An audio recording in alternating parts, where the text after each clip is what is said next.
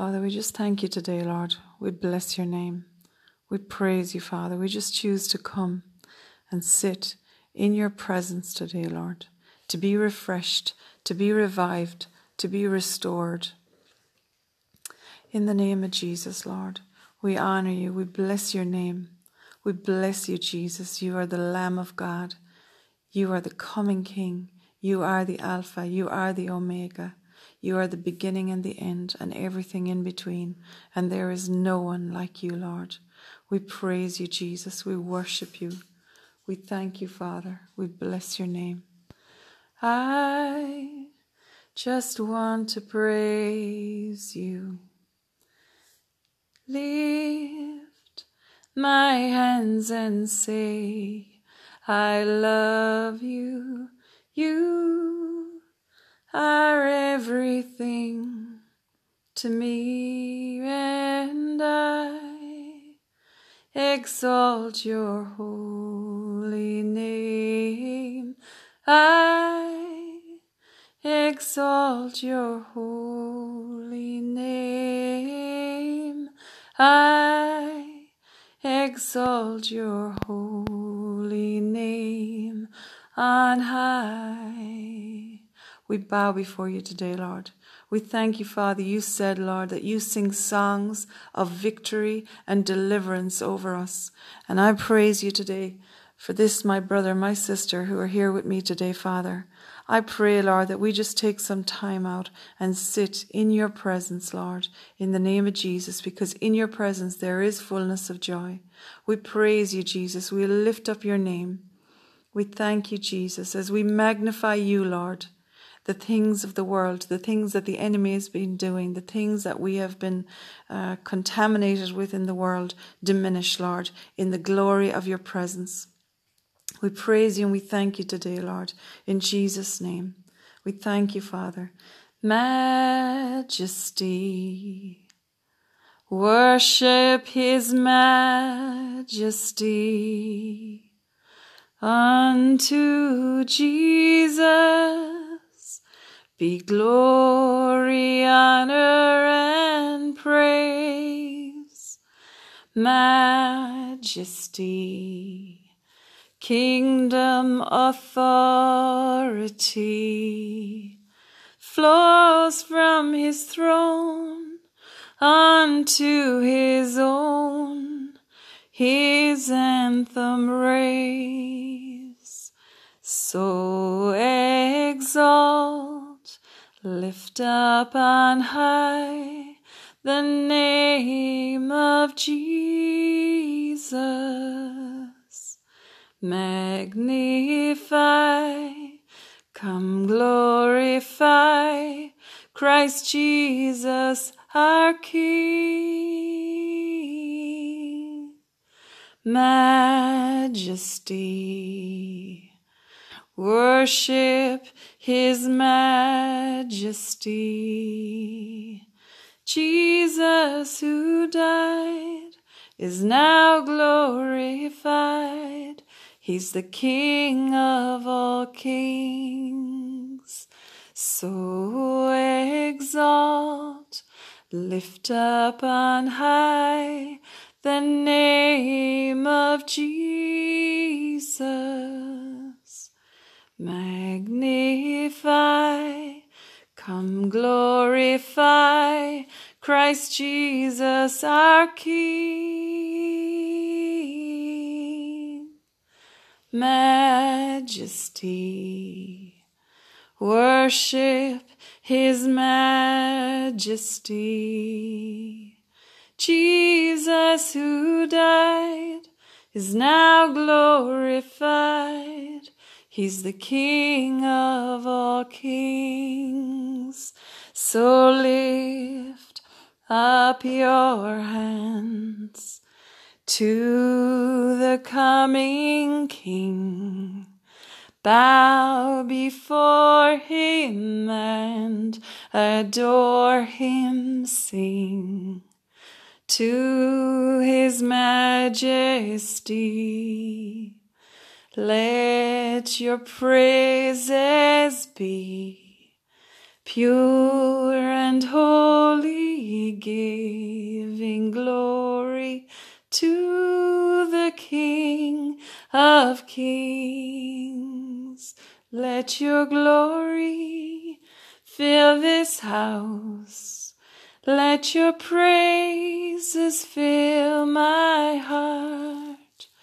Let each vessel offer unto you the sacrifice of praise, for you alone are holy. You alone are worthy. You deserve the glory. Jesus, you alone, for you alone are holy. You alone are worthy, and you deserve the glory. Jesus, you alone. Lord, we praise you. We thank you today, Father, no matter what people are going through, no matter what situations are going on in homes, in businesses, in workplaces, in families, in communities, even in nations, Father.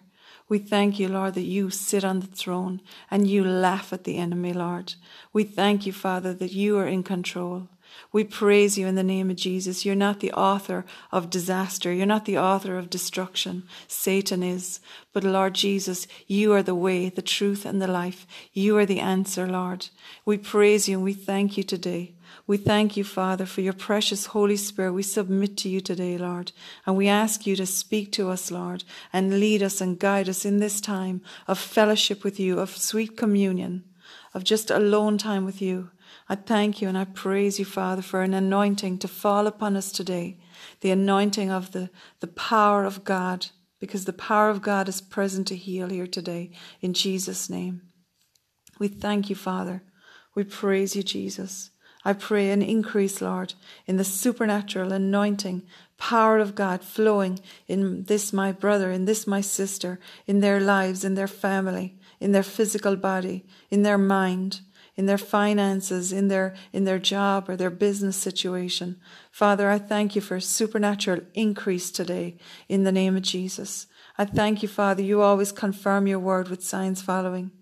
And I praise you and I thank you, Lord, that as we nestle into your arms, Lord, to listen and to hear what it is that's on your heart, and I don't really have much prepared here today. In fact, I've nothing at all prepared except a couple of notes on my laptop because I hurt my hand the other day, and my typing hand and my writing hand is right now in a bandage. But this is what I heard the other night. I can hear your heartbeat. And, back in the 80s, there was a song by Chris Rea, and the Lord very often speaks to me in music and song. And there was a song called I Can Hear Your Heartbeat. And that song just came into my head. And I just split second saw a picture of someone, nestled in to God's, right upon his chest and cradled in his arms. And that's for each one of us. That's who we are. We're his precious children. And God loves us as a tender and compassionate Father. And he wants us to come to that place where we come like a little child comes to their daddy at the end of the day or, in the morning, and they sit sit up on their lap and squish themselves right in, so that they're nice and comfortable. And the daddy puts his arms around them and holds them close. That's the picture I saw. And, when we're in that position with the Lord, in the spirit realm, when we are snuggled in to hear what it is that he has to say to us, we can actually hear his heartbeat. Try it. If you don't believe me, try it with someone around you.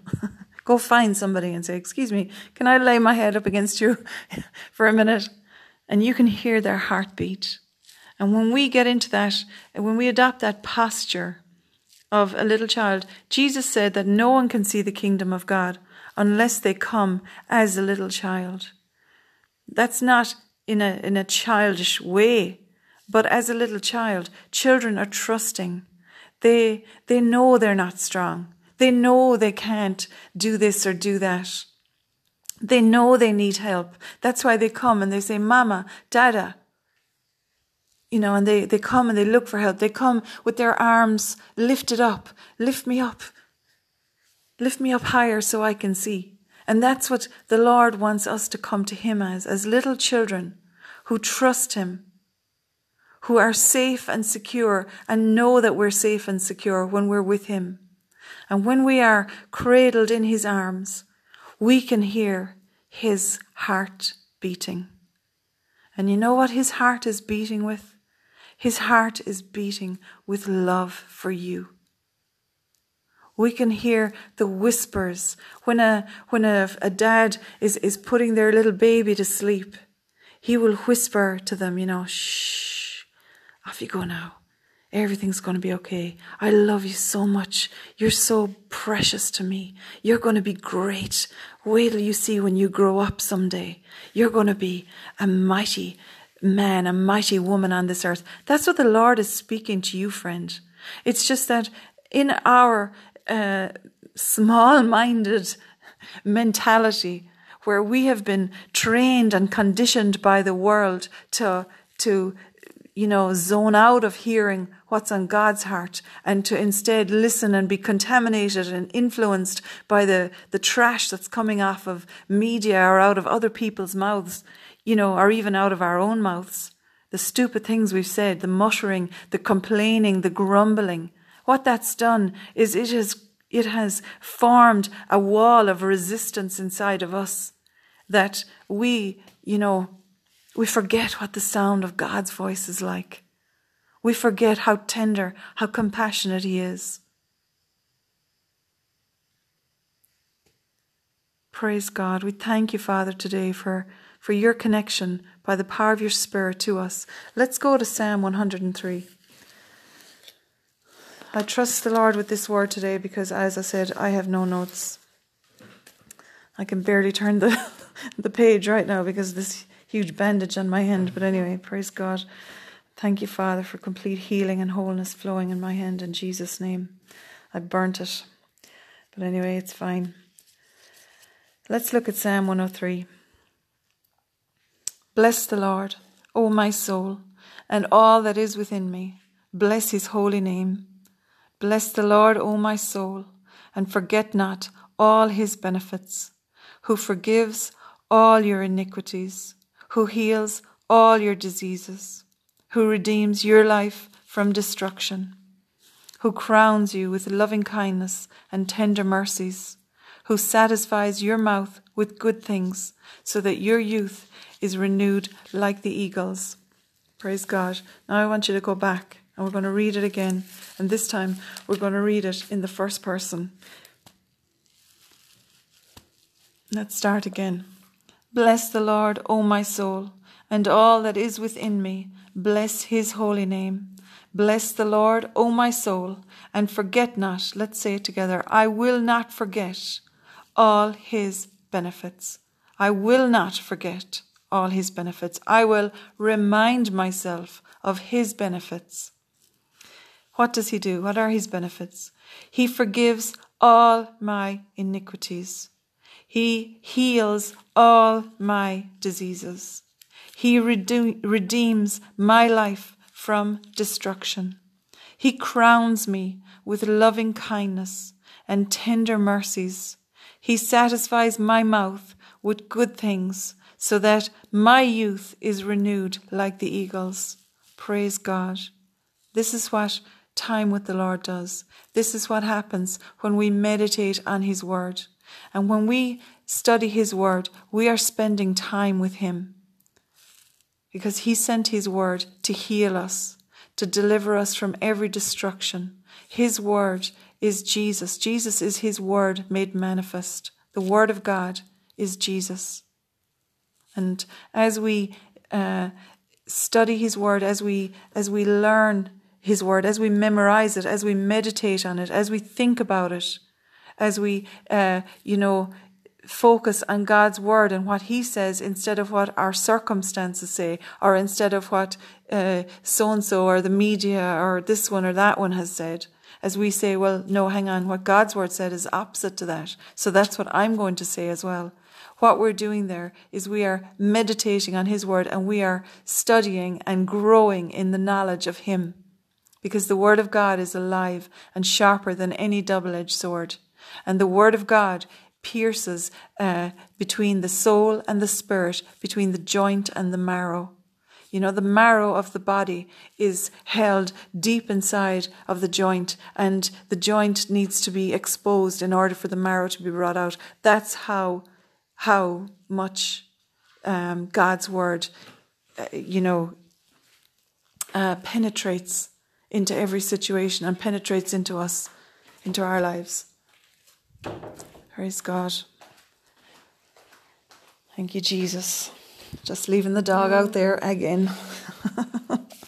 Anyway, look, He crowns us with loving kindness and with tender mercies. He satisfies our mouths with good things so that our youth is renewed like the eagle.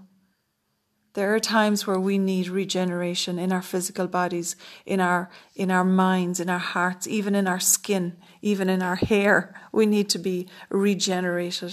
And that will come from spending time with the Lord, because He will give us wisdom. He will give us direction. He will show us what to do. He'll give us strategies. Let's read verse 6. The Lord executes righteousness and justice for all who are oppressed. Hallelujah. He judges in your favour. Say that with me. The Lord judges in my favour. And He releases me and heals me from everything that the enemy has tried to oppress me with. He made known His way to Moses, His acts to the children of Israel. The Lord is merciful and gracious. He is slow to anger and abounding in mercy. He will not always strive with us, nor will He keep His anger forever. He has not dealt with us according to our sins, nor punished us according to our iniquities. We have been redeemed from our sins and iniquities. Jesus paid the ransom note. You know, the other day my daughter wanted a pizza, and she was in town, and she had only cash on her and she had no card. And she rang me and she said, they want a card. And so I phoned the pizza company and I paid for her pizza with my card. And so then I texted her and I said, you go now and you collect it, but make sure they don't try and charge you, because I've already paid for it. And, you know, the Lord really spoke to me in that instant and said, that's what I did with Jesus. He sent Jesus to pay our ransom note, because we could never pay the penalty that was due to us for our sins or for our iniquities, the things coming down the generations. He has not dealt with us according to our sins, nor has He punished us according to our iniquities. Verse 11, for as the heavens are high above the earth, so great is His mercy towards those who fear Him. As far as the east is from the west, so far has He removed our transgressions from us. And then in 13, as a father pities his children, so the Lord pities those who fear Him. And I just want to look at that in the NLT. I think I prefer what it says there. In verse 13 in the NLT version, it says, the Lord is like a father to His children, tender and compassionate to those who fear Him. For He knows how weak we are. He remembers that we are only dust. Our days on earth are like grass. Like wildflowers, we bloom and die. The wind blows and we are gone, as though we had never been here. But the love of the Lord remains forever with those who fear Him. His salvation extends to the children's children, of those who are faithful to his covenant, of those who obey his commandments. Praise God. And isn't that the truth, friend? You know, sadly, a lot of people have died in this COVID crisis, in this virus. And, you know, they haven't been able to have funerals like the way, well, in Ireland, our way of having funerals, I often thought was, I don't know, I suppose a lot of people like it because it means that they can go and offer their sympathies, and people are always so kind around the time of funerals. You know, they really do come and they minister to those who have been bereaved, and they bring so much food and cards and kindness and everything, you know, but in many ways funerals can be a massive ordeal, and you know, especially in a funeral home situation where there's hundreds and hundreds and hundreds of people coming through and, you know, wishing to offer their condolences to the family. And right now, you know, funerals have been, like everything else, whittled down to a very basic, just 10 people from the family or whatever. But, you know, many people have died, and unless you're keeping up to date with the deaths on the, you know, on the websites or the newspapers where they issue them. Sorry, I hope you can't hear that dog barking in the background. But anyway, it's like that book, Where's Wally? You know, you have to keep finding where Wally is in each page. This is like, when's Coco going to interrupt this? But anyway, so many people have died, and unless you're keeping up to date with the published deaths, you know, there can be people who have died and you didn't even know it. And like we just read there, you know, our days on earth are like grass. We are only dust. We are like wildflowers. We bloom and die. The wind blows and we're gone, as though we have never been here. And this is why so many people are frightened of death and dying. Because, you see, death is really only the beginning. Because this world doesn't remember you here. Yes, you can leave a wonderful legacy. Yes, you can leave your wonderful family and they're your legacy. And maybe whatever it is you've done in life will stand. But, you know, I just think that's such a poignant line. The wind blows and we are gone, as though we have never been here. But we will be somewhere. And when a person shuts their eyes on this earth, you know, they will open them instantly to either be with the Lord, or they will open them instantly to end up in hell, separated from God forever. And that separation, you know, is so heart-wrenching. I was watching a testimony, and I put it up on our website, of a young boy who got some kind of sickness where he actually left his body, and he ended up in hell. And he said the horrible thing about it was the heat. He said it was actually really quick to get there. He said the scariest thing was how fast he ended up there. He just closed his eyes and sort of fell, and he was there. And he said that the heat there was unbearable, and that he was so thirsty. But he said it wasn't like a thirst in his throat for water. It was like a thirst deep down inside of him. And I just thought of that scripture where Jesus said, "Let everyone who is thirsty come to me." He told the woman, the Samaritan woman, he said, you know, I will give you living water and you will never thirst again. And that's what that boy said, is that hell, what he experienced in hell, was this thirst for God, and that he knew it was too late. And that's the fact, friend, is that when we close our eyes on this earth, it's too late then to make a decision for God. It's too late then to give our lives to Jesus. And that's what this boy experienced. And all the time his father was driving him to the hospital. At this point he was in a coma of some kind, and the father was speaking out scriptures and praying. The father was a pastor, And he was praying over the son, and the Lord told him, call his name in the same way that Jesus called Lazarus out of the tomb. So he called his name. The boy's name was Joshua. And he said, Joshua! And the son came around and woke up. And he immediately closed his eyes again. And this time he saw heaven. So the Lord allowed him to see both hell and heaven. And he said heaven was a very different place. But many people are terrified of dying because their spirit, you see, we are a three-part being. In the same way that God is God the Father, God the Son, and God the Holy Spirit. We have been made in his image and likeness, and we are a three-part being. And when we used to do the children's room long ago, we used to use an egg to explain this.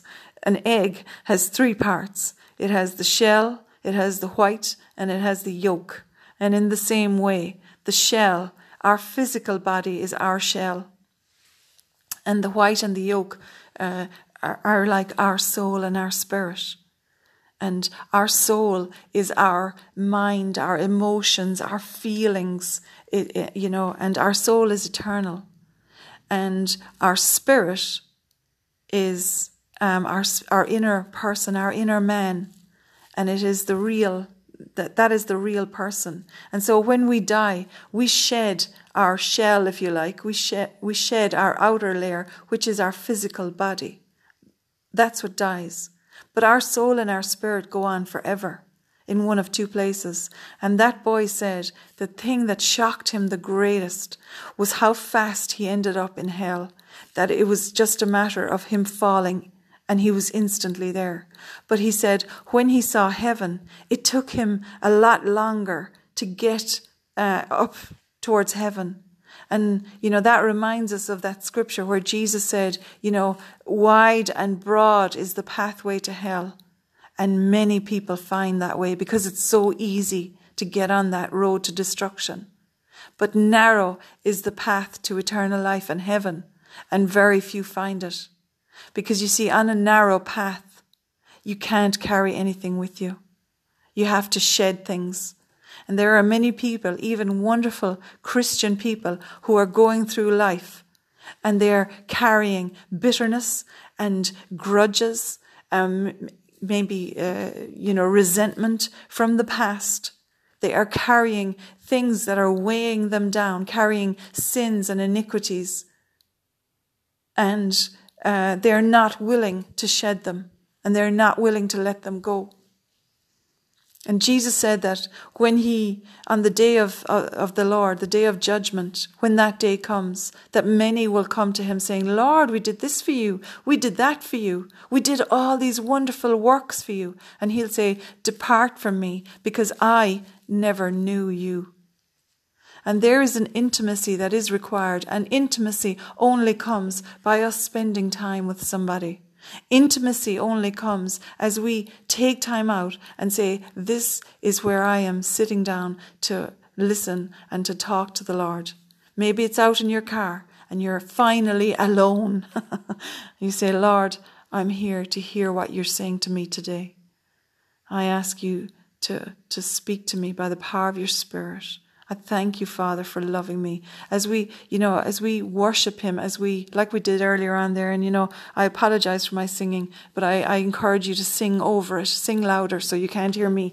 But as we worship the Lord and as we adopt a posture of being a worshipper, what happens is that, God loves to hear you sing. He loves to hear your voice. He loves to hear you say, Father, I'm here to spend time with you today, just to love you, just to thank you for everything you've done for me. And, just as a father will react to his little child when they come and say, Daddy, can I sing a song for you? And he'll say, oh, please sing me your song. And the father will just rejoice as he listens to the child. And they might be totally off key or totally not know the words or made up words. And the dad thinks, you are just the cutest, most beautiful thing that ever got legs. And that's what God thinks about you, friend. He loves you so much. And by spending time with him and by becoming more intimate with him. And that word intimacy in the Bible, several places where Jesus said it, even when he said, where he'll say at the end of time to those who'll come to him saying, Lord, we did this in your name and we did that in your name. And he'll say, depart from me, I never knew you. That word know there, what that translates to is, I never knew you intimately. In the same way that a husband intimately knows his wife and a wife intimately knows her husband. So that's fair intimacy, and the Lord, it's not that, the Lord is speaking in any way sexually there to you, but he is speaking in a way of no holds barred. He knows everything about you. We just read it there. He knows you're only dust. He knows how weak you are. He knows all the things you've done. And guess what? He still loves you. He knows all the things that you've gone through. And he loves you, and he wants to lift you up out of that place of turmoil, or out of that place of stress or fear, or that miry clay of oppression and depression. That is not God's best for you. And as you climb up on his lap and snuggle into his arms and allow him to cradle you, and allow him to be tender as a tender father to you, compassionate and loving and gentle, you will hear what's on his heart. You will hear his heart beating. Amen.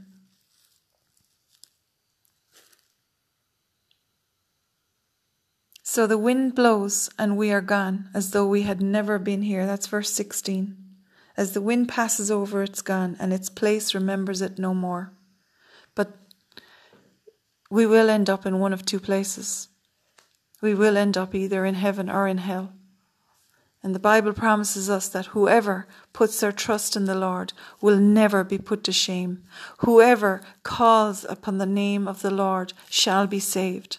So this is the way of eternal life, to know him, Jesus, who came, the Son of God, who came as a human being, as one of us, and lived his life in never sinned, and then gave his life up for us so that we could be saved. When we call upon his name, we are saved. When we acknowledge him as Lord and make him Lord of our lives. There's a difference, you see, in saying, oh yeah, Jesus is Lord, and actually making him Lord. But when we do that, we will be saved. Whoever puts their trust in the Lord shall be saved. And then it says, his salvation extends to the children's children. The mercy of the Lord is from everlasting to everlasting. That means his salvation extends to the children's children, of those who are faithful to his covenant, of those who obey his commandments. So there is a condition attached to coming to know the Lord and to receiving eternal life. It is obeying his word, number one. And this is what I'm saying about many people who start off on the path to eternal life, but they're unwilling to let go of the things they've been bringing with them, unwilling to shed the load. We need to get rid of those things and obey his word. His word tells us that we have to have mercy. His word tells us that in the same way that he has forgiven us, we must forgive those who have hurt us, who have, spoken ill of us or done things to us or whatever. We need to let those things go. We need to obey his commandments. We need to live right. And then are faithful to his covenant. We need to know that there is a covenant that has been made between God and mankind. The old covenant was the law that he gave to Moses on the tablets. And the new covenant is where Jesus laid down his life and shed his blood so that we could be forgiven and made right with God and brought back into relationship with him as his children, as if we had never sinned. That's why we just read a minute ago in Psalm 103 that as far as the east is from the west, so far has he removed our sins from us. Now, how far is the east from the west? No one can measure that distance. God took our sins. He put them on his son Jesus on the cross. And then he turned his face away from Jesus. That's why Jesus cried out, my God, why have you forsaken me? God turned his face away from his own son because he couldn't look at sin. And Jesus at that point had become sin for all of mankind. He took them upon himself and he became sin so that we could be forgiven and so that we could be redeemed and so that we could be restored to the Father, that we could come then through the perfect blood of his son Jesus, so that when God looks at you and when God looks at me, he no longer sees us in our sinful state. He no longer sees the things that we used to do. He sees Jesus. He sees the blood that Jesus shed. And then we can come as his children and sit on his lap and listen to his heartbeat. That's the covenant he's made with us now. And it's a covenant that has been now written on our hearts so that we don't have to constantly, try to figure out what's right and wrong. We know what's right and wrong. And as we follow his word and do his word, we're living right. And we have the free gift of righteousness. Jesus gave us his right standing with God because we could never make ourselves right. We could never do enough good things. The Lord has made the heavens his throne, and from there he rules over everything. Praise the Lord, you his angels, you mighty ones who carry out his plans, listening for each of his commands. Yes, praise the Lord, you armies of angels who serve him and do his will. Praise the Lord, everything he has created, everything in all his kingdom. Let all that I am praise the Lord. The angels wait to hear God's commands. And upon this earth, we are the body of Christ. Because we believe in Jesus, we are now part of his body on this earth. The body of Christ is the church, his people, those ones who believe and trust in him. And we have the authority and the power and the right to use his word and to speak his word. And the angels, the ministering angels and ministering spirits are waiting to hear his word being commanded. And they go and do that word. And that is why we can pray, Father, I thank you today for the blood of Jesus covering me and my family. I thank you, Father, for your ministering angels that stand and guard and protect each one. And I command those angels to go now today and go with my, your family members in their cars and go and stand in their workplaces or in their schools. Guard them and protect them. I thank you, Father, for your ministering angels bringing every provision that I need today to me. In Jesus' name. Those angels are waiting there. We don't talk to the angels. We don't communicate with them, but we command them with the word of God. Are not all angels ministering spirits sent from God? Hallelujah. Ishantoro biedra da ka, yandara kiedra da locomodra da ke, shempandara ki, empandara kolo con biadra da ko. Father, I praise you in the name of Jesus today. I just speak those angels now. Go forth for my brother and my sister here, and for every need that they have, Lord, to be met in Jesus' name. I thank you for supernatural, abundant provision for them in every area of their lives, Father, in the name of Jesus. I thank you for fresh power, fresh anointing, fresh fire from heaven today, Lord. I thank you, Father, this is a new season in the name of Jesus. It's a new season for them in Jesus' name. I just want to go to Zephaniah. It's one of the minor prophets. It's a scripture I've often taught about, and I believe it's a word in season for you. Oh, hopefully now that I can find Zephaniah. Maybe I'll just do it on the computer. It'll be faster. Praise God. 1 second.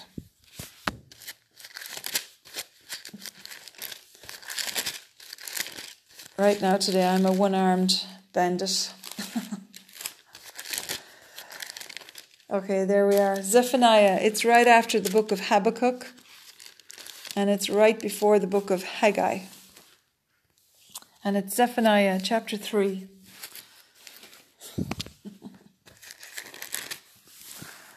And verse 17. And I'm reading it from the NLT. I'm going to read it actually from, praise God, from verse 14. Sing, O daughter of Zion, shout aloud, O Israel. Be glad and rejoice with all your heart, O daughter of Jerusalem. For the Lord will remove his hand of judgment and will disperse the armies of your enemy. And the Lord himself, the King of Israel, will live among you. At last your troubles will be over, and you will never again fear disaster. On that day the announcement to Jerusalem will be, cheer up, Zion, don't be afraid, for the Lord your God is living among you. He is a mighty Saviour. He will take delight in you with gladness. With his love he will calm all your fears. He will rejoice over you with joyful songs of deliverance. In Jesus' name.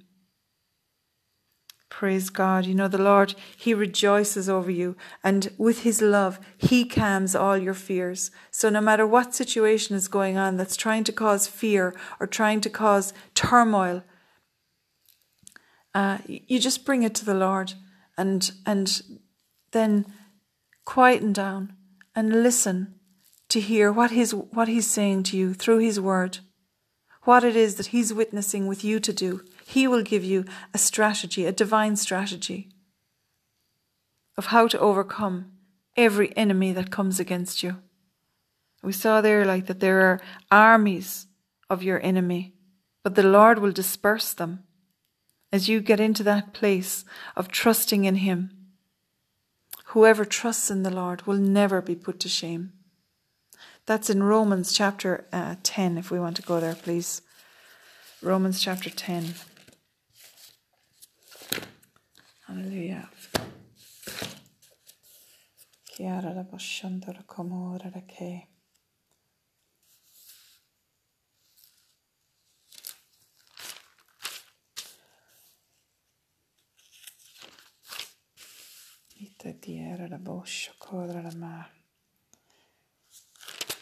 Hallelujah. We praise you, Jesus. We thank you for a fresh anointing today, Lord, in Jesus' name.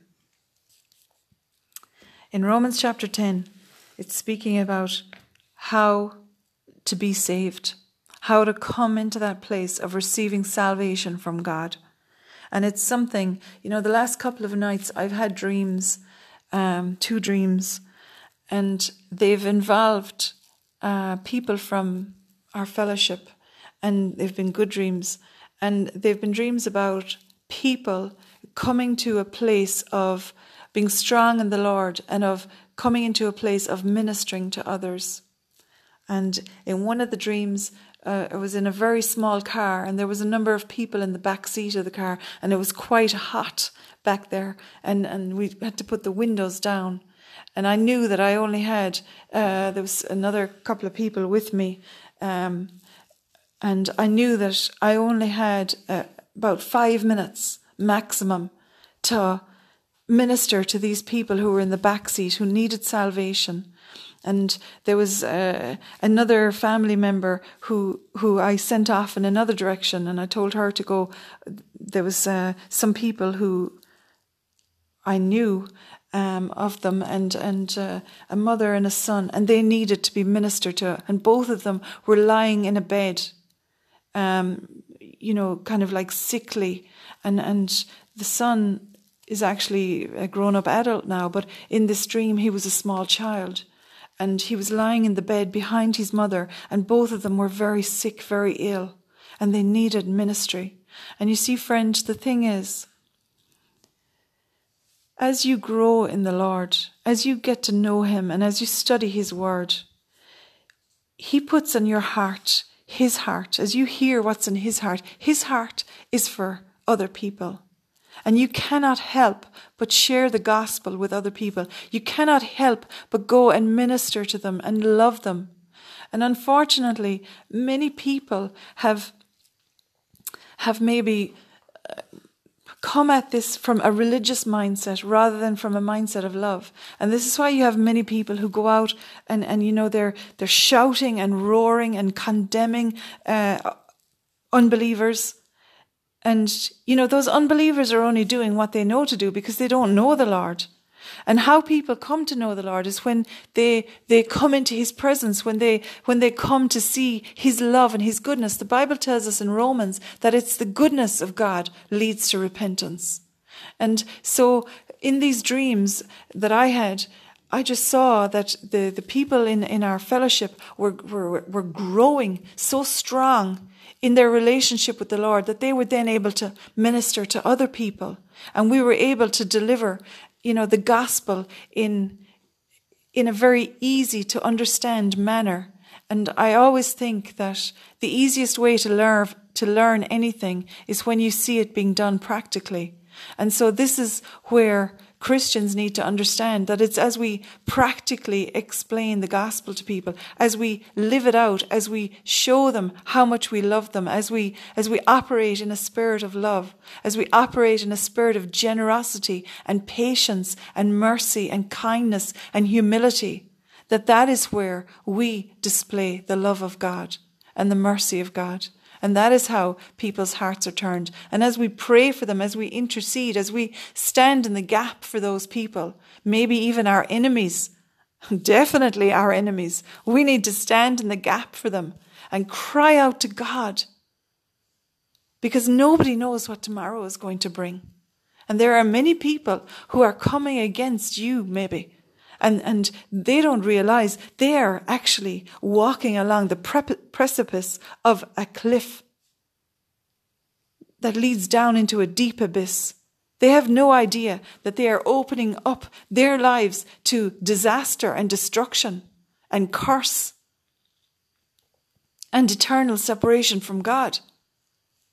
And we need to be crying out for them and calling on the name of the Lord to ask him to prepare their hearts, to open their hearts to receive his love, and to ask him for open doors of opportunity where we can share the love of God with them, to ask the Lord for gifts of the Spirit to be operating in our lives, where we get words of knowledge, where we get gifts of healing, where we get, discerning of spirits, to be able to bring forth the full covenant that Jesus won at the cross. Not just for us and our family, not just for me and myself and all of my people, but for all of those people out there.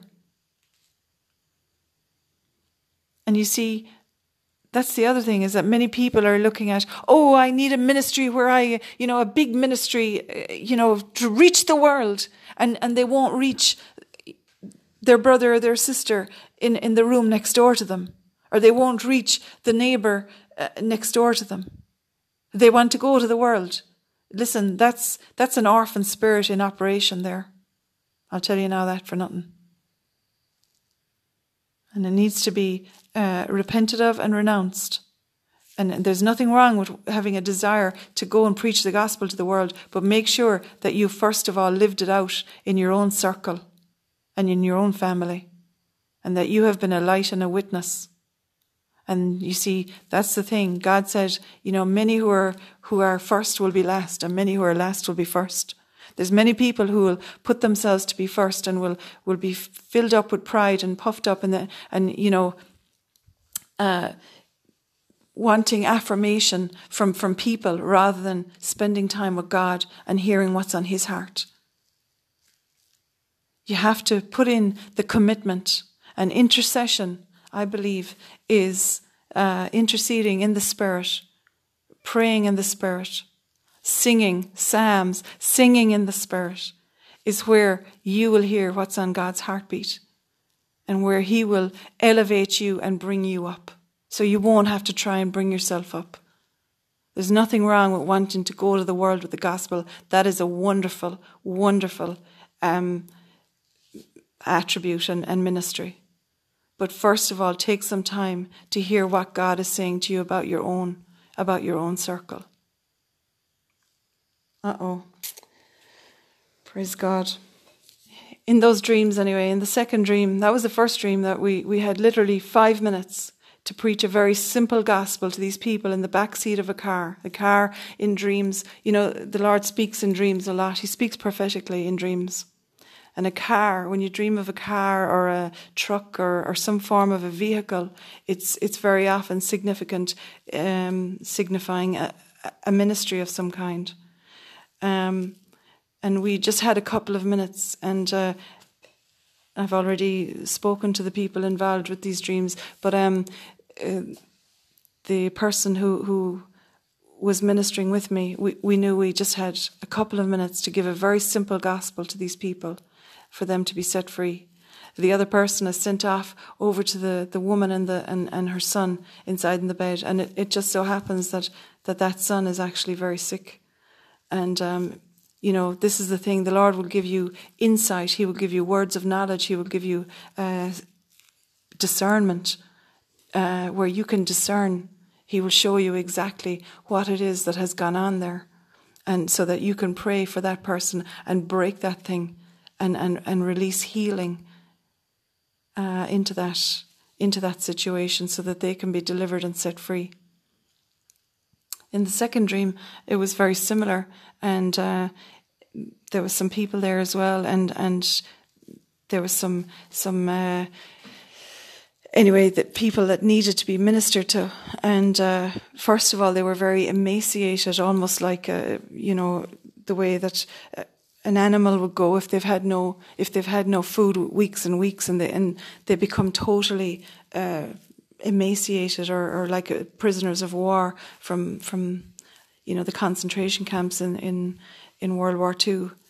And then all of a sudden they were kept, these people were ministered to by others from our church, and the next thing, a couple of weeks later, these people had been fattened up and had put back on condition and flesh, and they looked so well and so much better. And that's what the Word of God does. The world is literally starving. People are starving for the things of God. And like that boy said, who saw hell, he said that they were just so thirsty for God, and they knew that they were forever separated from His presence, and that it was so sad and devastating and unbearable. That's the reality of dying without God, of dying without accepting Jesus, of trying to work out life our own way, work out our own plan of salvation instead of receiving God's plan of salvation. And this is it here. And it's a very simple thing to be able to share with somebody, an unbeliever, is in Romans chapter 10, verse 8. What does it say? The word is near you. It's in your mouth and in your heart. You see, that's the new covenant. The new covenant is a speaking covenant, and it is a covenant that has been written on our hearts. No longer is God's law written, on the tablets of stone like in the old covenant. Yes, we obey His word and we obey His covenant, but now He's written them on our heart. He's written His laws on our heart, and He has given us the authority to speak His word with our mouth. And that is, in verse 9, that if you confess with your mouth the Lord Jesus and believe in your heart that God has raised Him from the dead, you will be saved. For with the heart one believes unto righteousness, and with the mouth confession is made unto salvation. For the Scripture says, whoever believes on Him will never be put to shame. Whoever puts their trust in Jesus will never be put to shame. And friend, maybe, we've all had situations in the past, and I know I have anyway, maybe you haven't, but I have.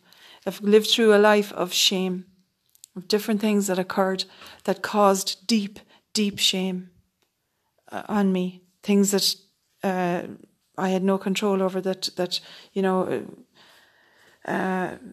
wounds that were inflicted by other people. And then later on in life, a business that failed and was completely my own fault, and the shame of that.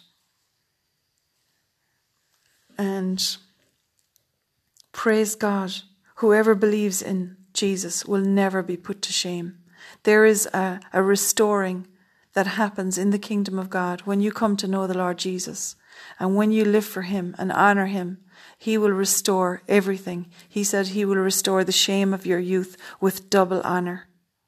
And I believe that's for you today, if you receive it. Receive that double honor for the things that have gone on in the past where you have been ashamed, or where shame has been the result of something that was done to you or something that you lived through. Many people have lived through shame because of being abused, or possibly because of growing up in poverty or lack, or growing up with maybe, parents that had addiction problems or things like that, and where shame came on the children because of that. Many others are living through and have come through shame as a result of the iniquity of idolatry. Idolatry brings shame. But anyway, we'll deal with that another time. This is for you. Whoever believes on him will never be put to shame. For there is no distinction between Jew and Greek, for the same Lord is Lord over all, and is rich to all who call upon him. For whoever calls upon the name of the Lord shall be saved. And that word there, saved, it's sozo, and it means shall be brought into a place of salvation. Salvation means healed, restored, and set free. And the gift of eternal life. That's what to be saved means. It means that when you die and close your eyes on this earth, you will go to be with the Lord in heaven. But it also means that in the meantime, you will live blessed and provided for abundantly upon this earth. Jesus said the thief in John 10:10, he said the thief comes only to steal, to kill and to destroy. But I have come that you may have life and have it to the full.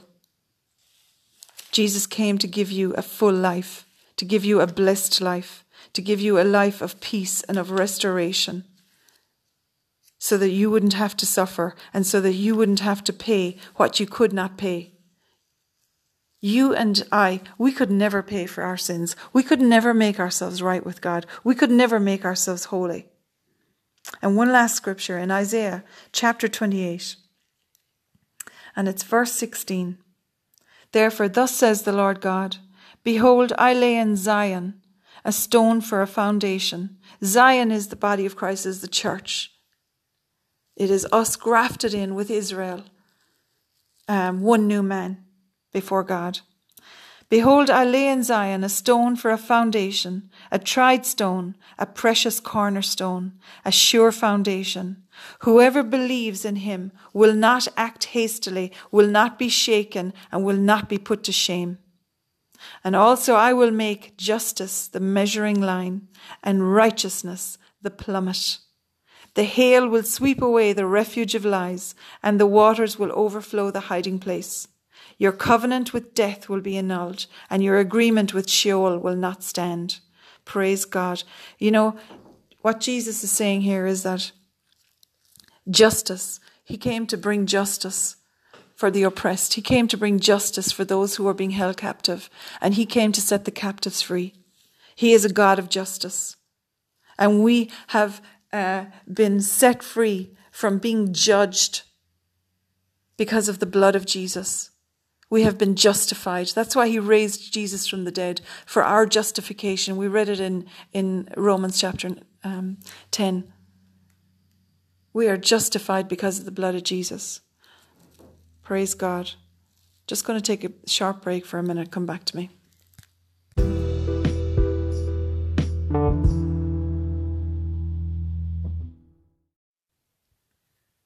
Welcome back, friends. So just to continue, in Isaiah chapter 28, verse 16 and 17, therefore, thus says the Lord God, behold, I lay in Zion a stone for a foundation, a tried stone, a precious cornerstone, a sure foundation. Whoever believes will not act hastily, or will not be shaken, or will not be put to shame. Also, I will make justice the measuring line and righteousness the plummet. Hallelujah. You know, righteousness as the plummet line there, as the plumb line is a line that they would use to measure stability, and it would be, or to measure weight, to measure the depth or the weight of something. They would hang a line with a piece of lead off it, and then they would be able to measure the depth of something, or to measure as a leveling kind of an instrument. Praise God. So righteousness is the thing that brings a leveling and a stability to us. The knowledge of righteousness, the knowledge of our salvation, that through Jesus Christ we have been redeemed and ransomed back from sin and death and the works and the kingdom of darkness. And we have been brought back as God's children into a place of protection and preservation, of health and healing, of wholeness, of eternal life, of knowing that we don't have to fear death. We do not have to fear like those who don't know. You know, and this is the thing, that should be the heart cry for all of us, to go after the lost sheep, as, you know, that's the Father's heart. For those people who have no knowledge of him, or for those people whose knowledge of him is based on religion and ritual and keeping, the law. Because what happens is they're veiled from being able to enter into intimacy and into relationship with him, because they feel unworthy or feel like, I need somebody else to be the bridge between me and God, because I could never talk to him. But you see, Jesus, because of what he did for us on the cross, he's the one who made the way. He is the sure foundation, the precious cornerstone we read about there. And our faith needs to be on a solid rock of foundation. The rock is Jesus. That's why he said to Peter, "Blessed are you, Peter," when Peter recognized him as being the Son of the living God. You are the Christ, the Messiah, the Savior. And Jesus said, "Blessed are you, Simon," because it was not man who divulged this to you, but it was the Spirit of God. You are being led by the Spirit here. And on this rock, on the rock of revelation that you have just had, that I am the Son of God, that's the rock. That I am the Messiah, that's the rock I will build my church. And you see, we are his church. When we believe in God, when we believe in Jesus as our Lord and Savior, we become part of the body of Christ on this earth. And, our foundation needs to be on the rock, the same rock that Peter had to have his foundation on, which is that Jesus is Lord, that he is Messiah, he is the Son of God, and he is the only way to the Father. And that is the plummet of righteousness, that we have been made right with God, not through anything we did ourselves, but through his blood. And we're going to take the bread and the cup here today, and we're going to share the Lord's table and the communion of fellowship. Communion means fellowship. And we're just having fellowship with God and honoring him and being grateful and thankful to him for what he did by sending his Son to make us right with him and to heal us, to forgive us, and to set us free. In Jesus' name. And every covenant with death needs to be annulled and broken. And many people have a covenant with death and they don't even realize it. Maybe as young people or as children, maybe you had some kind of a traumatic incident happen, or maybe even when you were being born. For many, they're born in very stressful situations, maybe born in an emergency situation where they went into distress in their mother's womb and they had to be born really quickly. Maybe often, the baby has gone blue or has the cord wrapped around their neck or something like that. That's a spirit of death that tried to attack that one, and it needs to be broken. Maybe even, something as simple as somebody saying, "I'll kill you someday," or "That'll kill you," or something, words that they have spoken out of their mouths that have brought almost a covenant of death over your life. That needs to be broken and annulled. And that's what Jesus is talking about there in Isaiah. Your covenant with death will be annulled. when you set your salvation, when you set your hope and your trust on the sure foundation, on the rock that can never be shaken, on what we read in Romans chapter 10, that our salvation is based on the body and the blood of Jesus Christ, on what he did for us, and that whoever puts their trust in him will never be put to shame, and whoever calls upon the name of the Lord shall be saved. We need to realize that those covenants with death are broken, but we need to renounce them and renounce the effect of them over us and over our children in order to be set free from them and repent for them, really. Praise God. And just one other scripture I wanted to show you was in Job chapter 33.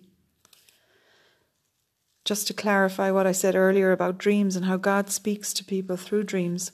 In Joel chapter, you'll also find it in Joel chapter 2. And he said, in the last days I will pour out my spirit on all flesh. And your young men will dream dreams, your old men will see visions. I will pour out my spirit on your handmaidens. And whoever puts their trust in the Lord shall be saved. But in Job chapter 33, you can also see in verse 14, and I'll read it from the NLT because I like this version. It says, "For God speaks again and again, though people do not recognize it." He's constantly speaking to us. And it's when we just take that time to quieten down and listen and hear what it is that he is saying, that we hear his voice. And very often that's when we're asleep, when we actually shut up and close our mouths and stop all the thinking and the reasoning and the going over in our minds. And, this is often why people are tormented, because they're going over and over and over and over again in their minds, whatever it is that's going on. But anyway, God speaks again and again, though people do not recognize it. He speaks in dreams, in visions of the night, when deep sleep falls on people as they lie in their beds. He whispers in their ears and terrifies them with warnings. He makes them turn from doing wrong. There are many people who've come to know Jesus because they've had a terrifying encounter with his glory, and they've repented. And, I spoke about that there recently, didn't I? About that man who went to church, followed his wife there and told her that he was going to kill her if she went to church again. And he followed her there that night. And the pastor stopped during his sermon. He stopped preaching and he gave an utterance in tongues. And he didn't know what he said. But suddenly that man who had followed his wife there, intending on killing her, because he had given her an awful life, and he demanded that she not go to church anymore, but she went to church anyway because, who are we to obey? Are we to obey God or man? And anyway, that's a whole other teaching. And the pastor gave an utterance in tongues that went on for a couple of minutes, in a language he hadn't used before ever. He'd never heard himself speak in tongues like that before. And this man came running from the back of the church screaming, "No, no, no, not me, not me." And it was the woman's husband. And when she saw him, she was just shocked. And he was crying and screaming at the altar, holding on to the pastor's feet and saying, "Please, no, no, no." And the pastor quietened him down and said, "What is wrong with you?" And he said, "What you spoke in my native dialect from some part of Greece." It wasn't even Greek he spoke, it was a dialect of Greek. And he said, "You spoke perfectly in my native dialect.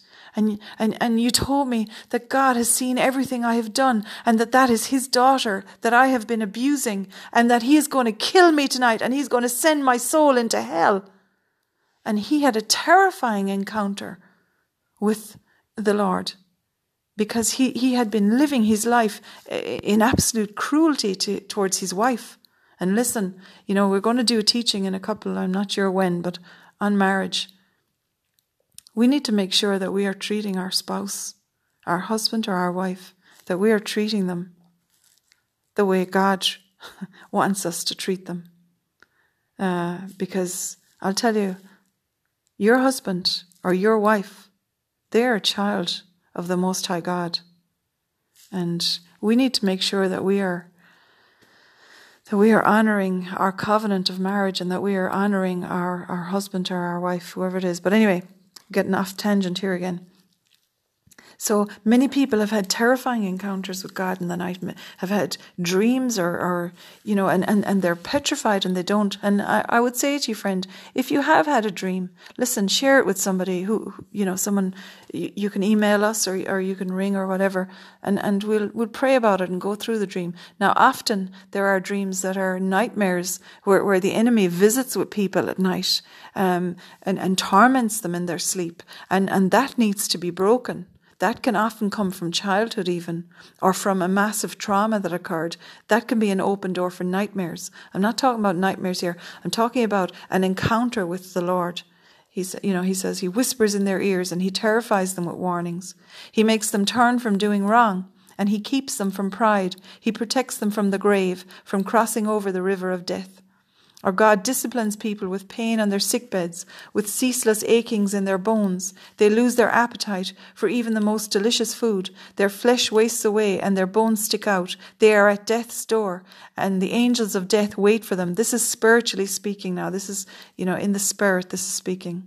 But if an angel from heaven appears, a special messenger to intercede for a person and declare that he is upright or declare that he is righteous, he will be gracious and say, "Rescue him from the grave, for I have found a ransom for his life." And then his body will become as healthy as a child's, firm and youthful again. When he prays to the Lord, he will be accepted, and God will receive him with joy and restore him to good standing. He will declare to his friends, "I sinned and twisted the truth, but it was not worth it. God rescued me from the grave, and now my life is filled with light." Hallelujah. Praise God. This is what the Lord does. He rescues people where they're at. And there are many who have been involved in sin and in iniquities and deprivation and all kinds of wrong things in their lives. They've been living their life for the devil and not for God. And they have opened the door where the devil has been given access to bring sickness and wasting away upon that person.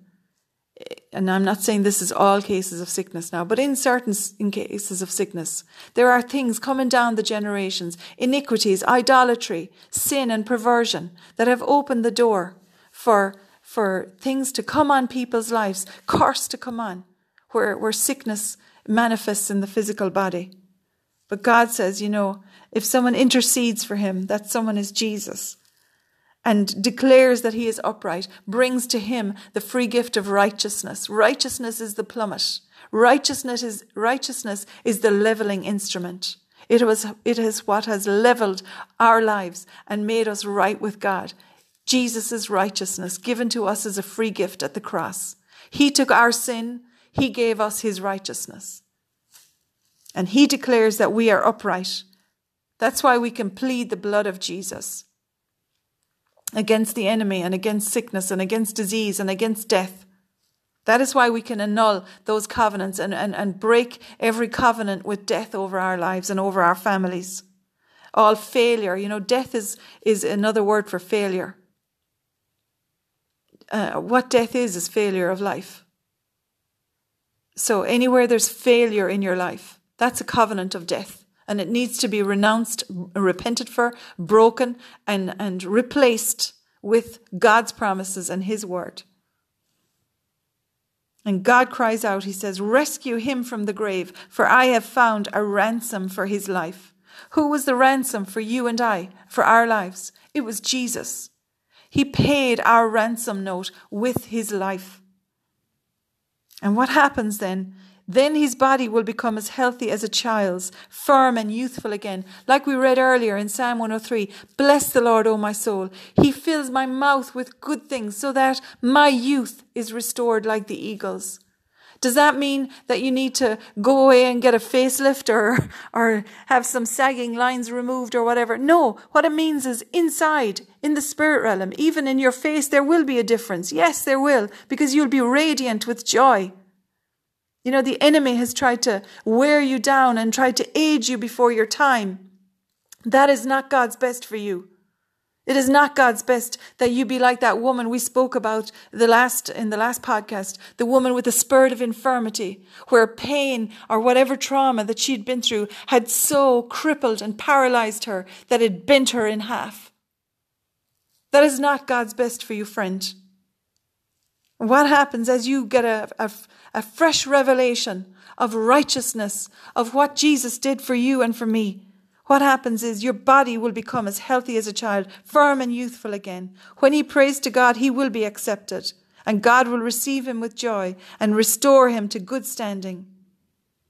In Jesus' name, amen. So we're going to take this cup and this bread, and we're going to break bread, and we're going to rejoice and celebrate our covenant, which has been written in the blood of Jesus, the new covenant that has made us righteous, made us right with God, as if we had never sinned. Amen. How am I going to do this with only one hand and holding a phone? Well, I have the use of my thumb at the moment. Praise God. We'll take the bread. We'll say it together. Father God, I thank you for your word today. I thank you, Lord, that you sent Jesus, your son, to be the ransom for me. Jesus, you paid the price for my sins. You paid the price for my weakness, for my sickness, for my torment, for my turmoil. You paid the price with your body and with your life. You laid it down for me. And you said, Lord Jesus, that no longer am I your servant, but now I am your friend. You gave me the gift of righteousness so I could become a child of God. And Father, I come to you today and I choose to sit on your lap, to nestle in and snuggle in and allow you to cradle me in your arms, so that I can hear your heartbeat, Father, and your heart beats with love for me. I ask you today to calm me down. You said, Lord, that you sing songs of victory and deliverance over me to calm all my fears. And I choose today, Lord, to come into that place of quietness, of hearing your love for me, of receiving that love. I pray, Lord, that you would open up my receiver to receive everything that you won for me at the cross. Peace, restoration, refreshment, healing, eternal life. Knowledge that when I close my eyes on this earth, eventually, when I'm 120, that I will go to be with you. And that in the meantime, that I will live a life that is fruitful and that is blessed, that is peaceful and that is full of joy on this earth as I live it for you, Lord Jesus. I ask you today to be my Lord and my Savior, and I receive your healing power that comes from eating this bread. It's a piece of bread, Lord. That's all it is. It's a cracker to remind me that your body was broken so that my body could be healed and so that I could be made whole and have peace. I eat this bread today, Jesus. I remember what you did for me until you come again. Amen. You can take the bread. Hallelujah. Now we take the cup. And we'll say together, Father God, this cup reminds me of the new covenant that you wrote in the blood of your Son Jesus. Jesus, you paid the ransom note for me. You paid the penalty so that I could be set free and made right with God. I receive that free gift of righteousness today. And I know that I am a child of God and that I am as right with you, Father, as if I had never sinned. Because when you see me, you no longer see who I used to be. You see Jesus. And I rejoice today, Lord.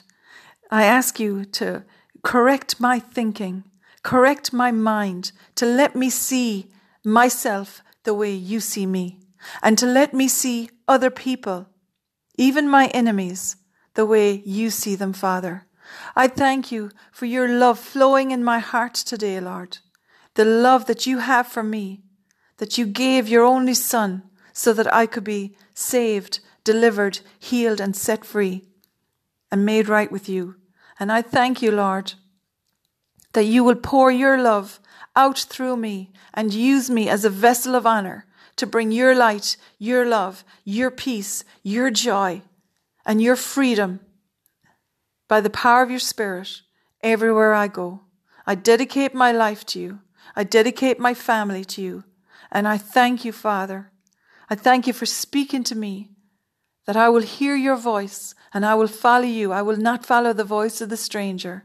I thank you for speaking to me in dreams and visions during the night and during the day, and that you will instruct me in the plans that you have for my life and for my family, and they are good plans. Hallelujah. I rejoice today, Father, and I receive it by faith in the name of Jesus.